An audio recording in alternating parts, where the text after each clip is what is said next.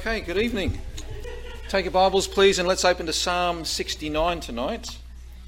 Of course, normally Wednesday night Pastor Brendan is teaching us, and we really appreciate all the work that Pastor Brendan puts in week after week after week after week. He's really carried a big load, which we really appreciate. Today, had a couple of appointments in the family. And so knowing that, he spoke to me a couple of weeks ago and said, could I look after the Bible study tonight because of those appointments, which is absolutely fine. So this is, that was been the plan for a couple of weeks. Pastor Brendan was going to be here tonight, but he's a little bit off. And so it probably worked out well for that reason as well. So he's got a night at home with the family tonight. Which works out really well. So, okay, Psalm 69. We're going to read the whole psalm, and I want us to pay particular attention as we come to verses 22 to 28. We're going to read the whole lot, but these verses 22 to 28 are of particular interest to us this evening. So, Psalm 69, reading from verse 1. Save me, O God, for the waters are come in unto my soul. I sink in deep mire where there is no standing. I am come into deep waters where the floods overflow me. I am weary of my crying, my throat is dry, my eyes fail while I wait for my God. They that hate me without cause are more than the hairs of mine head. They that would destroy me, being mine enemies wrongfully, are mighty. Then I restored that which I took not away. O God, thou knowest my foolishness, and my sins are not hid from thee. Let not them that wait on thee, O Lord God of hosts, be ashamed for my sake.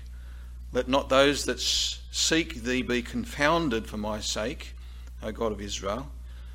Because for thy sake I have borne reproach. Shame hath covered my face. I become a stranger unto my brethren, and an alien unto my mother's children. For the zeal of thine house hath eaten me up, and the reproaches of them that reproached thee are fallen upon me. When I wept and chastened my soul with fasting, that was to my reproach. I made sackcloth also my garment. I became a proverb to them. They that sit in the gate speak against me, and I was the song of the drunkards. But as for me, my prayer is unto thee, O God, in an acceptable time. O God, in the multitude of thy mercies, hear me, in the truth of thy salvation. Deliver me out of the mire, and let me not sink. Let me be delivered from them that hate me, and out of the deep waters. Let not the water flood overflow me, neither let the deep swallow me up, and let not the pit shut her mouth upon me. Hear me, O Lord, for thy loving kindness is good. Turn unto me according to the multitude of thy tender mercies, and hide not thy face from thy servant, for I am in trouble. Hear me speedily. Draw nigh unto my soul and redeem it. Deliver me because of mine enemies. Thou hast known my reproach and my shame and my dishonour. Mine adversaries are all before thee. Reproach hath broken my heart. I am full of heaviness, and I looked for some to take pity, but there was none, and for comforters, but found none. They gave me also gall for my meat, and in my thirst they gave me vinegar to drink. Let their table become a snare before them, and that which should have been for their welfare, let it become a trap.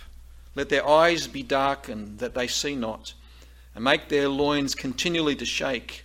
Pour out thine indignation upon them, and let thy wrathful anger take hold of them. Let their habitation be desolate, and let none dwell in their tents. For they persecute him whom thou hast smitten, and they talk to the grief of those whom thou hast wounded. Add iniquity unto their iniquity, and let them not come into thy righteousness. Let them be blotted out of the book of the living, and not be written with the righteous. But I am poor and sorrowful, Let thy salvation, O God, set me up on high. I will praise the name of God with a song, and will magnify him with thanksgiving. This also shall please the Lord better than an oxen or bullock that hath horns and hoofs. The humble shall see this and be glad, and your heart shall live that seek God. For the Lord heareth the poor, and despiseth not his prisoners. Let the heaven and the earth praise him, the seas and everything that moveth therein.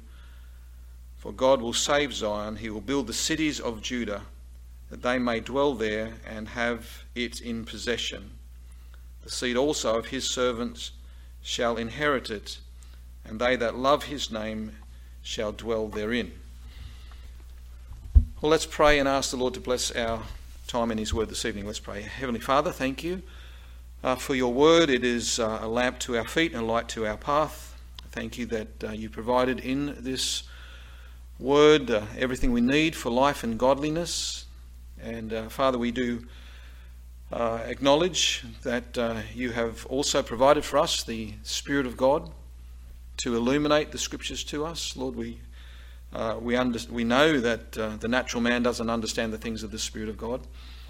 We know that even Christians born again need the help of the Spirit of God to help us to understand the Scriptures, to rightly divide the Scriptures, and this is the kind of help that we're asking for this evening. We thank you that all Scripture is profitable, and we pray that we might receive the profit that you provided for us in this portion of your word and other portions of Scriptures that relate to it. And so bless us in our time of Bible study this evening. We ask it in Jesus' name and for Jesus' sake. Amen. I'd like to start with a question. What does the Bible say our attitude should be towards those who do great evil? Every night on the prayer sheet, we have a prayer point, praying for Christians in lands of persecution. And last week, this was the prayer point, praying for persecuted Christians in the Democratic Republic of Congo. And this was the prayer point. 20 Congolese Christians were beheaded and several others kidnapped by Muslims after the Allied Democratic Forces struck the village of Kainama last week. Hospitals, food stores, shelters and vehicles have been destroyed. That was the prayer point for persecuted Christians last week, and it's that wasn't just last week. That sort of thing happens often. It's not just in the Congo, in other places as well. Now, probably none of us have been directly affected by such acts of evil, but of course Muslim extremists and ISIS terrorists aren't the only expressions of evil. There are many forms that can affect us, and some do affect us. So what does the Bible say should be our attitude towards those who do great evil?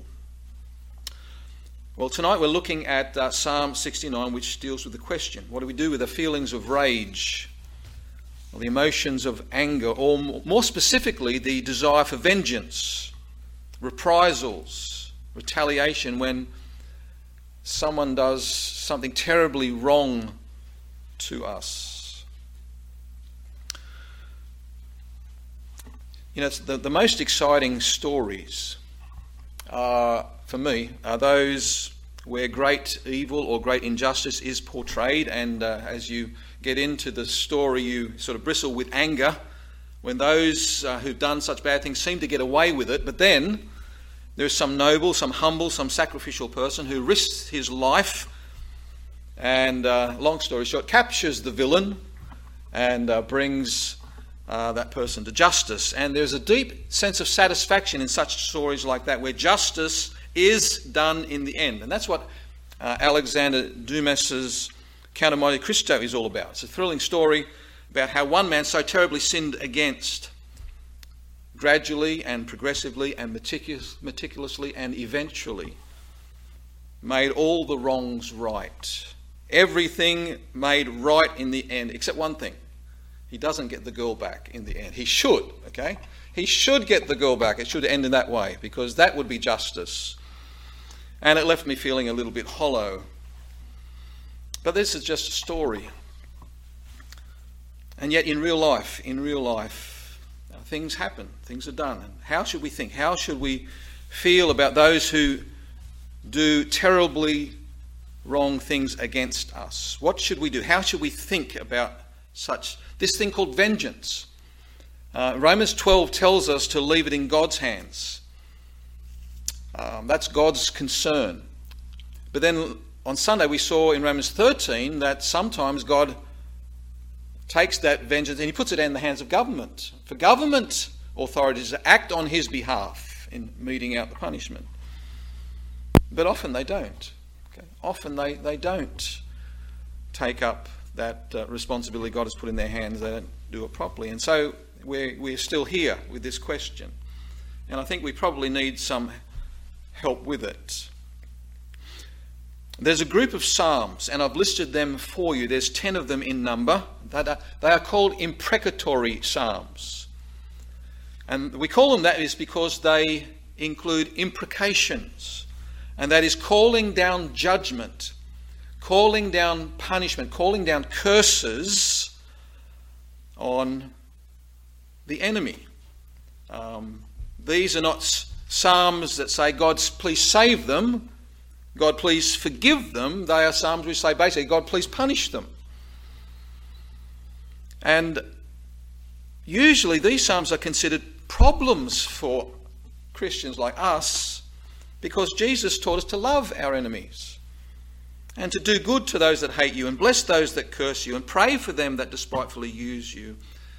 And when Jesus was on the cross, when he had a terrible, the worst thing that could possibly be done to anyone, when that was being done to Jesus, he prays not that they'd be judged, but they'd be forgiven. He doesn't pray against them, he prays for them. Father, forgive them. He doesn't not punish them, not condemn them, not damn them. Father, forgive them, for they know not what they do. And so this is the way we understand how we're supposed to respond. And yet we read some of these psalms and it seems like they're saying that we should do the opposite to what Jesus said and to what Jesus did. So let's take Psalm 69 and try to understand it and how it should shape how we think about this thing called vengeance. And for us, the way that we're going to proceed, the key thing for us in this study is going to see how the New Testament authors used this psalm. How the New Testament authors understood it. And we get a lot of help from the New Testament authors because this psalm is quoted in numerous places in the New Testament. And what is interesting, that some of the parts of this psalm which are quoted in the New Testament are those imprecatory parts, verses 22 to 28. And so the point there is that the New Testament authors didn't shy away from this psalm, as I think we would often do. They didn't shy away from it. They loved Psalm 69. Paul loved it. John loved it. Jesus loved it. Jesus lived in it. As a matter of fact, this is one of the psalms that carried him to the cross. And this is one of the things, the psalms that sustained him through the cross. It was this psalm that helped him fulfill the will and purpose of God, manifestly. So the New Testament writers found this psalm especially helpful in describing the work of Christ upon the cross and what it means for us. And so what I want to do, I want to just give us a quick overview of Psalm 69. And then I want us to see how this psalm, it was used by the New Testament writers. And that'll give us an understanding of how we're to approach it, and then for us to make some applications or make some points as to how this psalm should affect us. So firstly, let me just give you an overview of Psalm 69. The situation, we don't know the specifics, but we can tell that here's a situation where David feels completely overwhelmed by his enemies. You pick that up from the first few verses. And they don't appear to be military enemies. We don't get the impression that this is, someone's armies coming against him and he's going to get his men together to go into battle against those enemy armies. It's not that kind of situation. It appears to be personal enemies. We don't know exactly who they were or why they were so opposed to him or where they manifested their hatred or when it was. We don't know that. But we do know, we can pick out that these enemies were heartless and they were very, very vicious. We can also work out, David tells us that he knows he's not perfect. Okay, if you look at verse 5, he says, "O God, thou knowest my foolishness, and my sins are not hid from thee." David admits he's done the wrong thing. He acknowledges he doesn't always get it right. And he acknowledges that God knows that. But the point that he's making here is the hostilities that he's feeling in this psalm are not on account of any of those sinful things that he's just been thinking about. Okay, this is not a Bathsheba issue, this one. Okay, he knows he's not perfect, but he knows it's not because he's done the wrong thing that this is happening to him. Look at verse 4. "They that hate me without a cause are more than the hairs of mine head." So he acknowledges he's not sinless, but the hatred that he's receiving really is unjustifiable in this situation. He says, "I haven't given any reason. It's not for my sake that I'm suffering like this." Look down to verse 7. He says, "Because for thy sake I have borne reproach, and shame hath covered my face." Okay, it's not because of me and any wrongdoing on my part. The reason why I'm being treated like this is actually, Lord, because of you, and because I'm identifying with you, and because I stand with you, and because I represent you. This is the reason why I'm enduring this difficult situation. Verse 9, "For the zeal of thine house hath eaten me up, and the reproaches of them that reproach thee are fallen upon me." He's zealous for God. He's zealous for the Lord's house. And his point here is that the suffering that he is enduring is undeserved. Not only is it undeserved, but it's precisely because he identifies with God and precisely because he loves the Lord. These people, his enemies, they hate God, and therefore they hate David, who is a follower of God. It's the people who hate you, God, who are making my life miserable because I follow you. So he pleads in verse 14 for God to rescue him from this miserable situation. "Deliver me out of the mire, and let me not sink. Let me be delivered from them that hate me, and out of the deep waters." Verse 18. "Draw nigh unto my soul and redeem it. Deliver me because of mine enemies." He's praying for his own deliverance. He's praying for his own salvation, as we'd expect he would. But then there's a huge shift that comes around about verse 22 and through to verse 28. And those verses are entirely imprecations. Okay? No longer is he just praying for his own deliverance, his own salvation. He's not just praying for himself, he's now praying against his enemies. He's praying for their judgment. He's praying for their condemnation, praying for them to be cursed. He prays to God that these enemies and God's enemies, he prays that they'd experience the full force of God's judgment, that they not be acquitted. He's not praying for their salvation, he's praying for their condemnation. Verse 22. "Let their table become a snare before them." In other words, when they sit down for a meal, to rejoice and enjoy together, a happy time together, let them be caught unawares. Let some calamity overtake them when they least expect it, when they're together having the best time together with family and friends. Let them be judged at that moment. And that which should have been for their welfare sitting down, have a great meal together. Let that be for a trap. That's the thing where their judgment comes upon them. Verse 23. He says, let their eyes be darkened, that they see not, and make their loins continually to shake.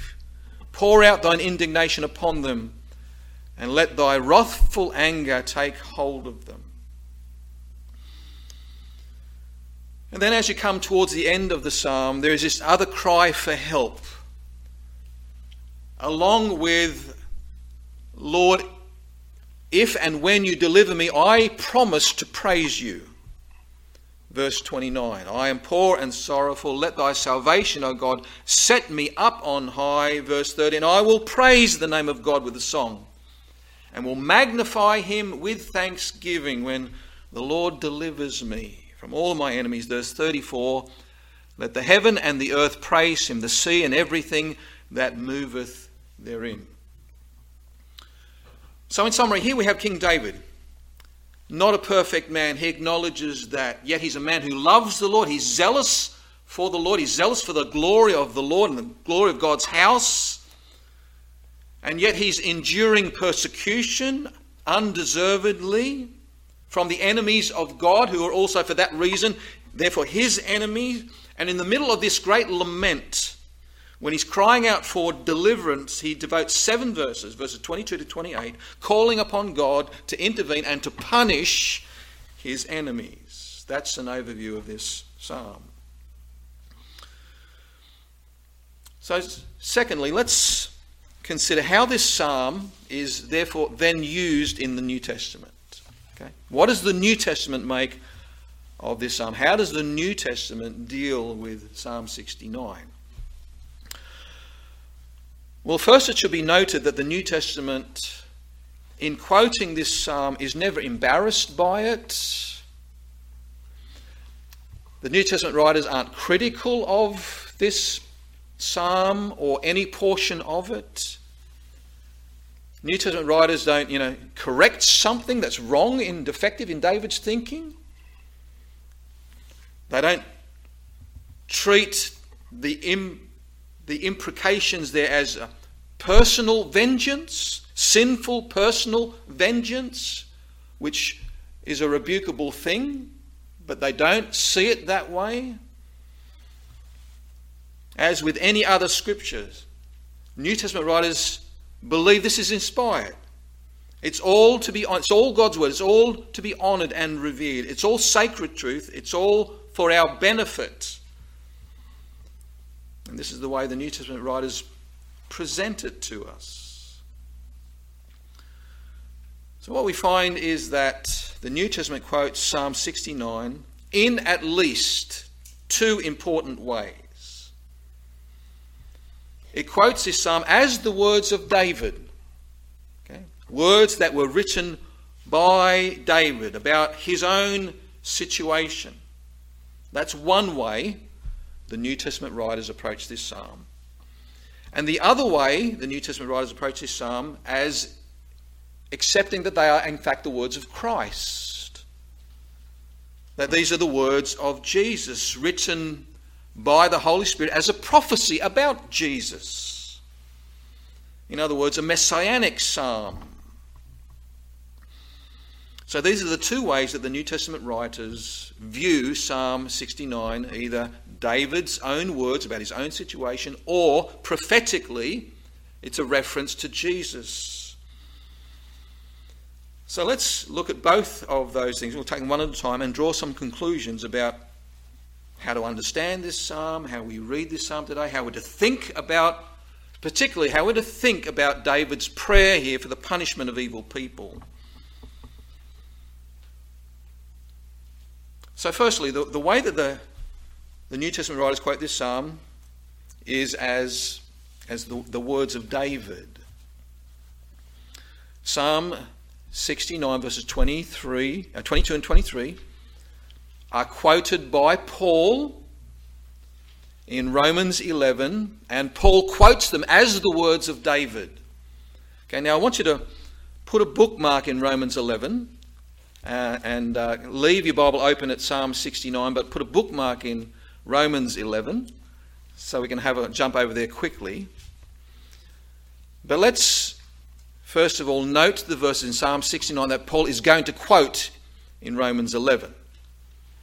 Paul is going to quote verses 22 and 23 from Psalm 69. So let's look at what those verses say here. Psalm 69, verse 22. Says, let their table become a snare before them. Okay, this is an imprecatory part. Paul's quoting it in Romans 11. Let their table become a snare before them. And that which should have been for their welfare, let it become a trap. Let their eyes be darkened that they see not, and make their loins continually to shake. Okay, these are the two verses that Paul is going to quote in Romans chapter 11. Okay, this is the beginning part of the prayer from David that God would pour out his indignation on his adversaries. That's the expression he used in verse 19. He prays to God that just as they, his adversaries, have given him gall to eat and vinegar to drink, verse 21, even so their table, verse 22, even so their table, their food and their drink would be their undoing. That the bounty that they think that they do have would prove to be a moment of judgment for them. And he prays that they would be blinded, that their eyes would be darkened, unable to find their way, that they would go into this trembling seizure, this shaking would seize them forever. In other words, this is a prayer for their condemnation, for their destruction. Verse 27. Add iniquity unto their iniquities, and let them not come into thy righteousness. Let them be blotted out of the book of the living, and not be written with the righteous. David consigns them to perdition. He's praying for their damnation. Now you would think that if such a prayer is a sinful personal vengeance, then the Apostle Paul would certainly, at the very least, avoid such a passage, or perhaps even correct it. But he does exactly the opposite. He runs to this psalm and he runs to some of these imprecatory verses. And he doesn't just do it once, he actually does it twice. Does it in Romans 11 and Romans 15. He goes straight to one of the most difficult psalms for us to get our heads around, and he goes to the part of the psalm which is the hardest for us to really get our heads around. And he goes to that part of the psalm to support the point that he's making in Romans 11. So he's not at all put off by this psalm. Now in Romans 11, Paul teaches that most of Israel has rejected Jesus as Messiah. In Romans 11, most of Israel has rejected Jesus as Messiah, and therefore has come under the judgment of God. And this judgment of God, part of that is a hardening of their hearts and a blinding of their eyes so that they just don't see. They're in blindness and will continue in blindness, Paul says, until the fullness of the Gentiles be come in. Romans 11, let's just turn over there now. Bookmark in Psalm 69 because we'll be back there. But let's turn over to Romans 11, verse 7. He says, "What then? Israel hath not obtained that which he seeketh for. But the election, that is the believing remnant, have obtained it. And the rest were blinded." Okay, this is the same judgment that David calls for in Psalm 69 verse 23. He says, "Let their eyes be darkened." Verse 25 here, "For I would not, brethren, that ye should be ignorant of this mystery, lest ye should be wise in your own conceits, that blindness in part has happened unto Israel, until the fullness of the Gentiles be come in." So one of the main teachings of Paul in Romans 11 is that God is judging Israel. And part of that judgment that they're presently under, because they've rejected their Messiah and still continue to reject their Messiah, part of the judgment of God upon them is this hardening of their hearts and the blinding of their eyes to the truth of the gospel, to the identity of Jesus, and that will continue until God's program for the Gentile nations has run its course, until the fullness of the Gentiles become at the rapture. Okay, we'll continue up to that point. So that's the teaching of Romans 11. That's the teaching of Romans chapter 11, that Israel is presently blind to the truth of the gospel, and that blindness is a judgment from God, and it will continue up until the time when God's plan for the Gentiles has run its course. That's the point that he's making, and to reinforce that point, to make that point, to give scriptural authority to that point, he goes to Psalm 69. Of all places in the Old Testament that Paul could have gone to make that point, he goes to Psalm 69 and quotes verses 22 and 23 here in Romans 11, 9 through 11.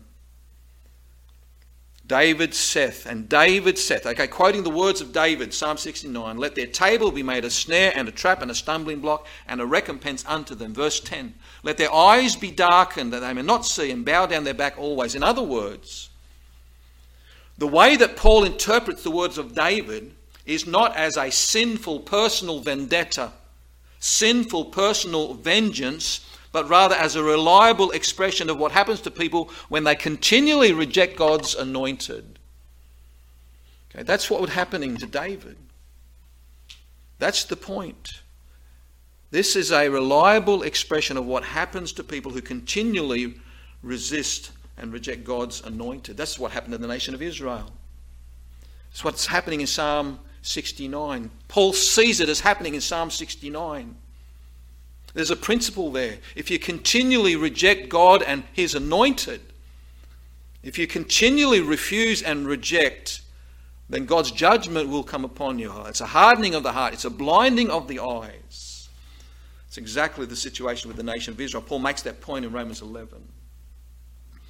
David is God's anointed representative. And through the psalm it's obvious he's been rejected, he's been reviled, he's being reproached. And David has actually manifested a lot of patience with his enemies. If you go to Psalm 109 verse 4, he says, for my love, they are my adversaries. He says, I have reached out in love, and for that, what I receive in return is this adversarial attitude. David has showed love. David has done good. Psalm 69 verse 4, he said, I restored that which I took not away. I didn't take it away. I didn't deprive people of it. Loss was incurred somewhere else, but I was the one who restored that. I was the one who stepped in and helped and provided assistance. This is an expression of his good attitude and good works.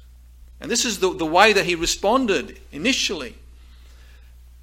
But it comes to a point when David's speaking as God's inspired, anointed servant. It gets to a point where after rejection, David consigns his adversaries to blindness, to darkness, to hardness, to judgment. Not just now, but more. Verse 24. God's indignation poured upon them, God's wrathful anger taking hold of them. They will experience this kind of judgment because they're rejecting God. They're rejecting God's anointed. You see, it wasn't just, David's over here done the wrong thing and people are against him. No, David is identifying with God. He's representing God. He's God's anointed. And it's because people are rejecting God that they've rejected him. That's the essence of what's happening here. And people who continue to reject God, that's the point. Continually will have the judgment of God upon them, hardening their hearts, blinding their eyes. And that's just the beginning. Paul listens to this psalm, and he doesn't just hear emotional words of retaliation in David's voice. He hears sober prophetic words of judgment that will come upon people who perpetually and persistently reject God's anointed. And that's why Paul quotes these words in Romans 11. Because in Romans chapter 11, what he's telling us is that the nation of Israel have rejected God's anointed.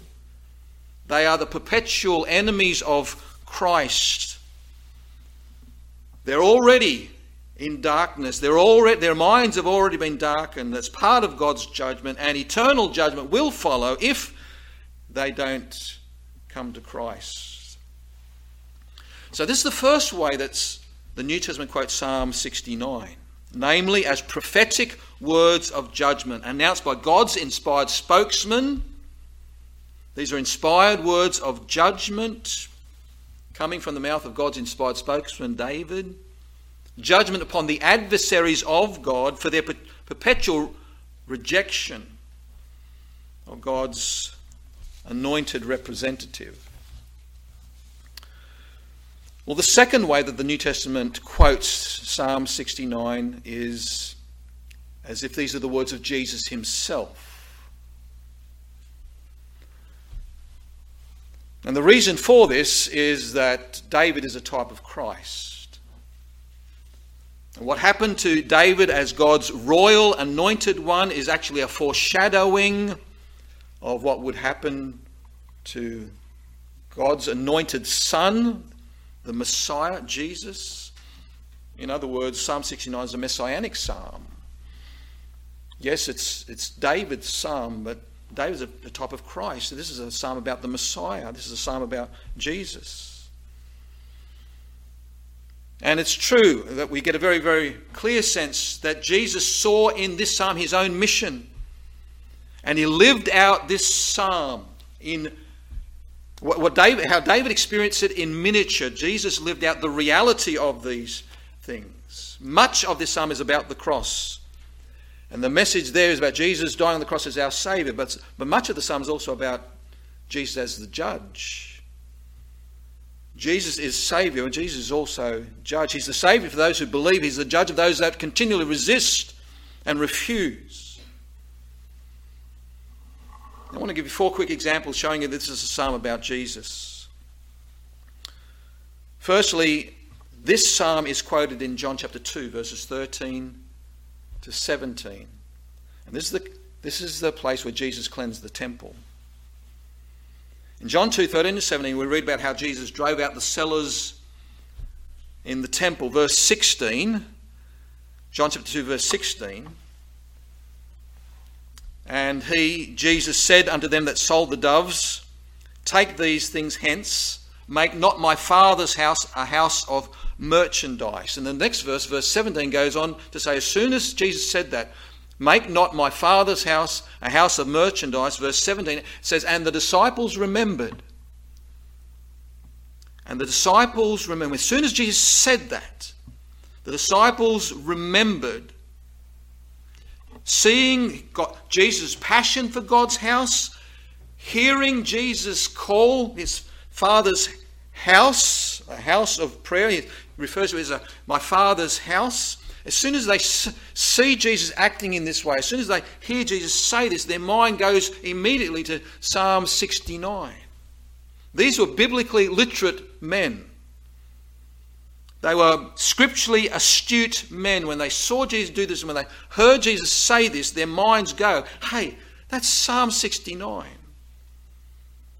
John 2:17, and his disciples remembered that it was written, the zeal of thine house hath eaten me up, is consumed with zeal. In other words, the disciples saw in David's words actions that were actually foreshadowing Christ's words and Christ's actions. His disciples saw this psalm as being fulfilled by Jesus before their own eyes. A second place where this psalm is quoted as the words of Jesus is in John chapter 15, verses 24 and 25. If you're quick, you can turn over there. John 15, 24 and 25. Jesus is hated by the Jewish leaders in the same way that David was hated by his enemies. Psalm 69, verse 8. And this time it's Jesus himself who quotes from Psalm 69. In John 15:24, Jesus says, if I had not done among them the works which none other man did, they had not sinned. But now have they both seen and hated both me and my Father. Verse 25, but this cometh to pass, that the word might be fulfilled that is written in their law, they hated me without a cause, quoting from Psalm 69 verse 4, which says, they that hate me without a cause are more than the hairs of mine head. So Jesus himself is aware of David's experience, and he sees that as being a foreshadowing of his own. Jesus knew the Psalms. He lived in the Psalms. He knew their content. He interprets what he sees and what he knows. He interprets life by what's written in the Psalms. And what Jesus needs to do in a given situation is determined by the Psalms. And how he looks at a situation is determined by the Psalms, and that determines what he does and what he says, because his life is a fulfillment. He lives in the Psalms. He lives out the truth of the Psalms. And he said, when David is hated by his enemies, his adversaries, this is pointing to me. And what was happening in David's life is prophetic of me. He's the fulfillment of the messianic prophecies. These ones also in Psalm 69. The third time that Psalm 69 is quoted in the New Testament as a reference to Jesus is in John chapter 19, verses 28 to 30. If you're quick enough, you can turn over there. You'll see that there Jesus on the cross. And Jesus brings his own life to a close by intentionally fulfilling Psalm 69 one more time in his own experience. In verse 21, David says, Psalm 69:21, they gave me also gall for my meat, and for my thirst they gave me vinegar to drink. Now, what did David mean by that? We don't know. We don't really know what he meant by that. The situation that he's referring to there is not revealed to us, but somehow whatever his enemies were doing, they were acting in a way that led David to say this. And again, Jesus so lived in the Psalms, he absorbs the Psalms. The Psalms are part of his being. They speak about him. He will do certain thing because it fulfills the Psalm. He will say a certain thing because it fulfills the Psalms.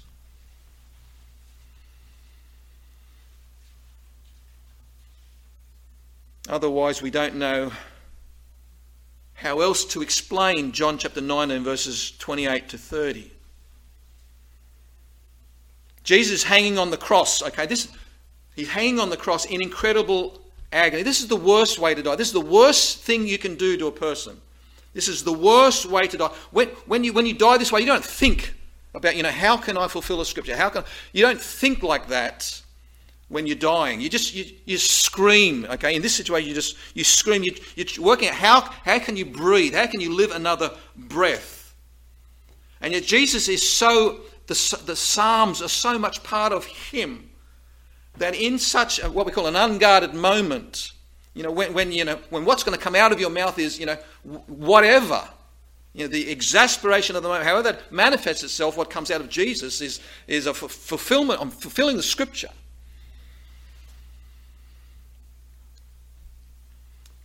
Someone has said, and I think very, very well, that Matthew, Mark, Luke and John tell us about the facts of the crucifixion, but Psalm 69 gives us the feelings of the crucified. The agony that he endures. Now listen what it says in John 19, verse 28. After this, Jesus, knowing that all things were now accomplished, okay, fully conscious, knowing everything's accomplished, that the scripture might be fulfilled. Okay, he's thinking of scripture. Okay, there's one more scripture for this moment, that the scripture might be fulfilled, said, I thirst. Verse 29, now they were set a vessel full of vinegar, and they filled a sponge with vinegar and put it upon hyssop, and they put it to his mouth. Verse 30, When Jesus therefore received the vinegar, he said, "It is finished." And he bowed his head and gave up the ghost. And according to the Apostle John, Jesus died fulfilling Psalm 69. And what more glorious tribute could there be to any psalm? That Jesus' life, concludes by fulfilling it. And the very psalm that we think is a problem because it contains these imprecations, it's the psalm that Jesus lived in so fully. He absorbed it so fully as this was the psalm that helped him get to the cross. And this was the psalm that helped him endure the cross. Got him through it. Fourthly, the fourth place where the New Testament writer quotes this psalm as the words of Jesus is found in Romans 15. Romans 15. One more illustration of Psalm 69 as the words of Jesus. In Psalm 69, verse 9, David says to God, "The reproaches of them that reproach thee are fallen upon me." And in Romans 15, where Paul quotes this, the context of Romans 15 is Paul is calling Christians to be patient with each other, particularly patient towards Christians who are weak in their faith. He's calling Christians to deny themselves and be humble and to receive others even when perhaps they're not in their faith where they should be yet. The context is you've got a Christian with different eating habits. Some people think you can and should only eat herbs, and others think that's you can enjoy meat. And this is the particular situation, petty as it sounds. This is the situation that Paul is addressing, and he reaches into Psalm 69 to help the Christians resolve and teach them how to think about this kind of situation. Look after one another. Be patient with one another. Be humble. Don't insist upon your own way. Love one another. Where are you going to go in the Bible to support that thinking? Would you go to an imprecatory psalm? Well, it's amazing that Paul again reaches back to Psalm 69 and verse 9. In Romans 15, verse 1, this is what he says: "We then that are strong ought to bear the infirmities of the weak and not to please ourselves. Let every one of us please his neighbour for his good to edification." Verse 3, "For even Christ pleased not himself, but as it is written," in Psalm 69, verse 9, the reproaches of them that reproach thee fell on me. In other words, Paul takes the words of David. He sees them as being the words of Christ, or fulfilled in Christ, in the way that Christ was willing to endure wrong for the Father's sake. And Paul focuses on the example of Christ being treated badly, by being treated extremely badly, yet receiving that willingly, and he sets that before us as an example to us. Now that seems like a strange thing, because it seems like Psalm 69 would take us in the other direction. Curse those people who treat you badly. And so it seems that Psalm 69 has two ideas when it comes to our understanding that we get from the New Testament. One idea certainly is that of judgment. The idea of judgment is certainly there. The implications are not personal retaliation. It's not a personal sinful vendetta, but it is a public acknowledgement of God's just retribution upon sinful people who persist and persist and persist and persist in rejecting the Lord.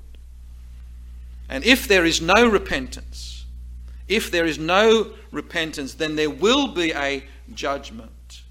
Sin ultimately will be punished, and all the wrong things will be made right ultimately. That is one thought, idea, teaching that comes out of Psalm 69. The other idea is the suffering that we're called to endure. There's the suffering that David had to endure. There's the suffering that Jesus endured. It's a messianic psalm. There's a suffering that Jesus endured as an example to us. There is suffering to be endured for God's sake. And in the case of Christ, the suffering is either the means whereby sinful people are saved, or it is the sufferings of Christ upon the cross is the thing which sinful people reject and reject and reject and reject and reject. And because they reject that, Jesus will ultimately be their judge. He will be their saviour. Or, if they refuse that, he will be their judge. Ultimately. Well, let's come to our third point. How should Psalm 69 affect us? How should Psalm 69 affect us? Let's step back and just conclude by asking, how are we to think about vengeance today based upon Psalm 69? 3 answers. How does Psalm 69 affect us? Number 1, it should affect us in this way, that we should give our approval of God's judgment. Psalm 69 teaches us that we should give our approval to God's judgment. When we hear the divinely inspired voice of David, the Lord's anointed, suffering for the glory of God and expressing his desire, his approval upon the judgment of God, upon people who are persistently unrepentant, if they're persistently the adversaries of the Lord. David makes the point that such people ultimately do deserve God's judgment, and it is right that it comes. And it should come when the adversaries of the Lord are unrepentant. There will be a divine judgment coming, and that is a day, beloved, that all Christians will ultimately approve of. We might struggle with that now because maybe there is within us a heart that such a person should still be saved, and we pray for their salvation. We can't imagine the thought of their being judged. We don't want that. But if we understand sin, if we understand salvation, if we understand what God went through for sinners to be saved, if we understand the work of Christ upon the cross, and if we understand what it means to perpetually resist that and reject that and to throw it back in God's face, then it gets to the point that we, even as believers who love the Lord and appreciate what Christ has done, we'll understand that judgment must come in ultimately. Revelation 19, 1 and 2 says, "And after these things I heard a great voice of much people in heaven saying, Alleluia, salvation and glory and honour and power unto the Lord our God, for true and righteous are his judgments. For he hath judged, he hath avenged the blood of his saints." God will avenge, and we will praise him for it. This is something that David's imprecations make plain. And so this is the way that this psalm should help our thinking. God's judgment is just. One day it will fall. One day sin will be judged. One day every wrong will be made right. And this needs to be part of our thinking. Second way that this psalm should affect us is it should be a foreshadowing for us of the ministry of Christ. It's a foreshadowing of the ministry of Christ. In Psalm 69, we should hear David speaking about Christ, prophesying about Christ. What David experienced in some smaller ways, Jesus completed in greater ways through his own suffering, through his death upon the cross. David was a type of Christ. But Jesus is the fulfillment, and the fulfillment is always greater than the type. And Christ's suffering upon the cross will be the means whereby which many people are saved, and for many others, their sinful rejection of the work of Christ upon the cross will be the basis of their judgment. Why are people judged for their sin? Because they rejected Christ. They don't believe in Christ. For those who accept the work of Christ upon the cross as their glory, it will save them. But for those who reject it and refuse it, and continually they will develop a hardness of heart, blindness of eyes. Romans chapter 2 verses 4 and 5 spell this out very clearly. Or despisest thou the riches of his goodness and forbearance and longsuffering, not knowing that the goodness of God should lead you to repentance? But after thy hardness and impenitent heart treasurest up unto thyself wrath against the day of wrath and revelation of the righteous judgment of God. Everything that Jesus did on earth was to show his goodness and his kindness and his forbearance, and to demonstrate that he will save anyone who comes to him. Okay? He will restore that which he took not away. Okay? Jesus isn't responsible for the sin. Jesus isn't responsible for the loss, but he will restore it all. But if we turn away from Christ, if we turn away from that, if we refuse to accept that the judgment fell upon Christ, then that God's judgment will fall upon the individual. Psalm 69 should teach us that. And then the third way that Psalm 69 should affect us is as an incentive to forgive. As an incentive to forgive. I think that one of the main things that we can say as we do is this, that we do not take the imprecations as encouragement or incentive to curse our enemies. In fact, Paul's way of thinking actually takes us in completely the opposite direction. Paul quotes the psalm in Romans 15 verse 13 to encourage us to deny ourselves rather than to gratify our desire for vengeance. He calls upon us to endure whatever wrong is done upon us. Christ is our example. Christ pleased not himself. He says, as it is written, the reproaches of them that fell upon thee fell upon me. In other words, we should be as Jesus. We should forbear. We should forgive. That should be our first response to our enemies. And our second. And our third. And our fourth. 70 times 7. And it's not because there's no wrath, but because there is judgment coming.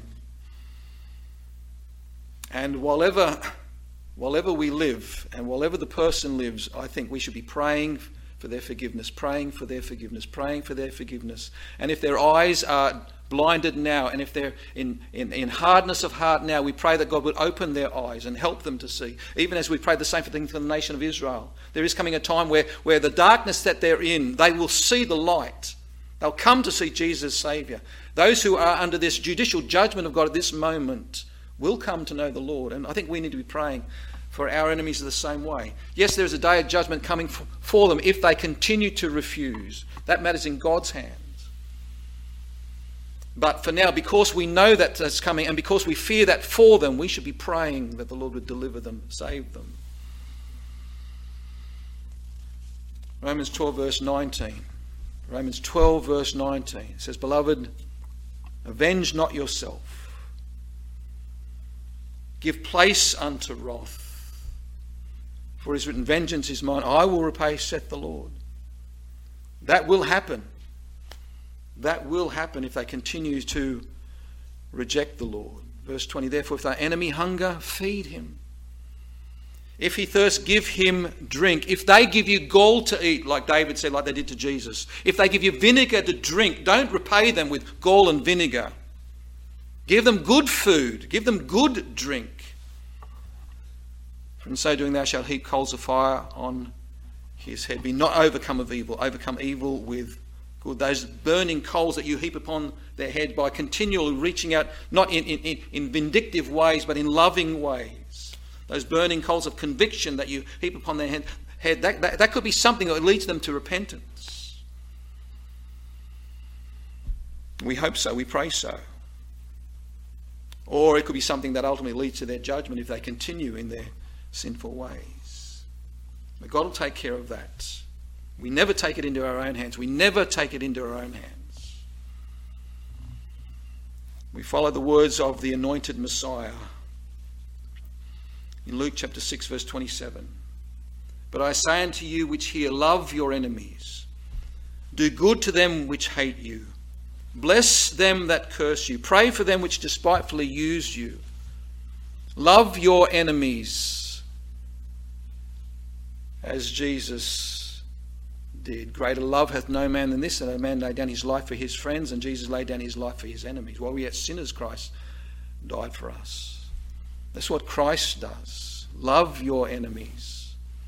Do good and lend, hoping for nothing again. And your reward shall be great.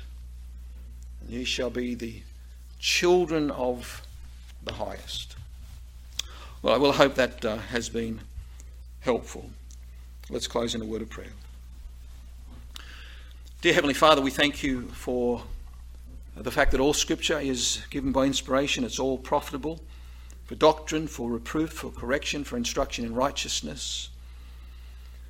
Lord, I do pray that this psalm, that our understanding of it, our appreciation of it would be increased this evening.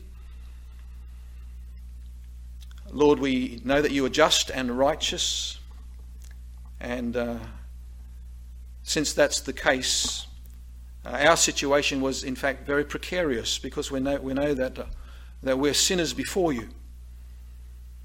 And because our sin must be punished, Lord, our future is very bleak indeed. And yet we thank you for Christ. Thank you for the Lord Jesus. Thank you for your plan of salvation.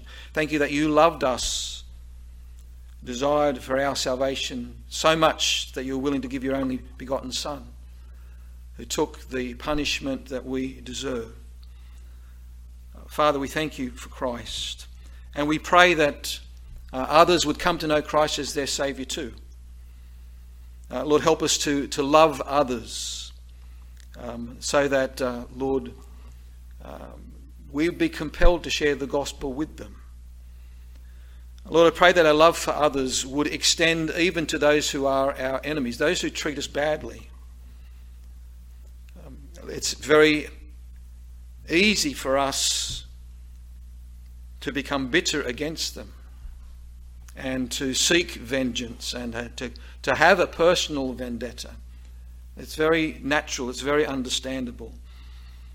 It's not the way of Christ. And so we pray that you teach us to be more like Jesus. There's coming a day of judgment. Absolutely, we see that. But we thank you that today is the day of salvation. And Lord, I do pray that you'd help us to continue to reach out with the message of salvation.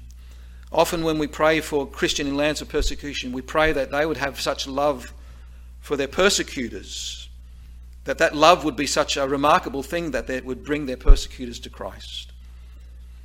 And we pray that for Christians in lands of persecution. Lord, we pray that for ourselves as well. Pray that you'd help us to respond in such a way that it is so unnatural, it's so otherworldly, it belongs to heaven. And pray that people would see that, would see our good works and come to glorify our Father which is in heaven.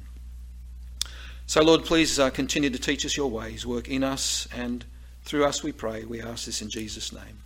Amen.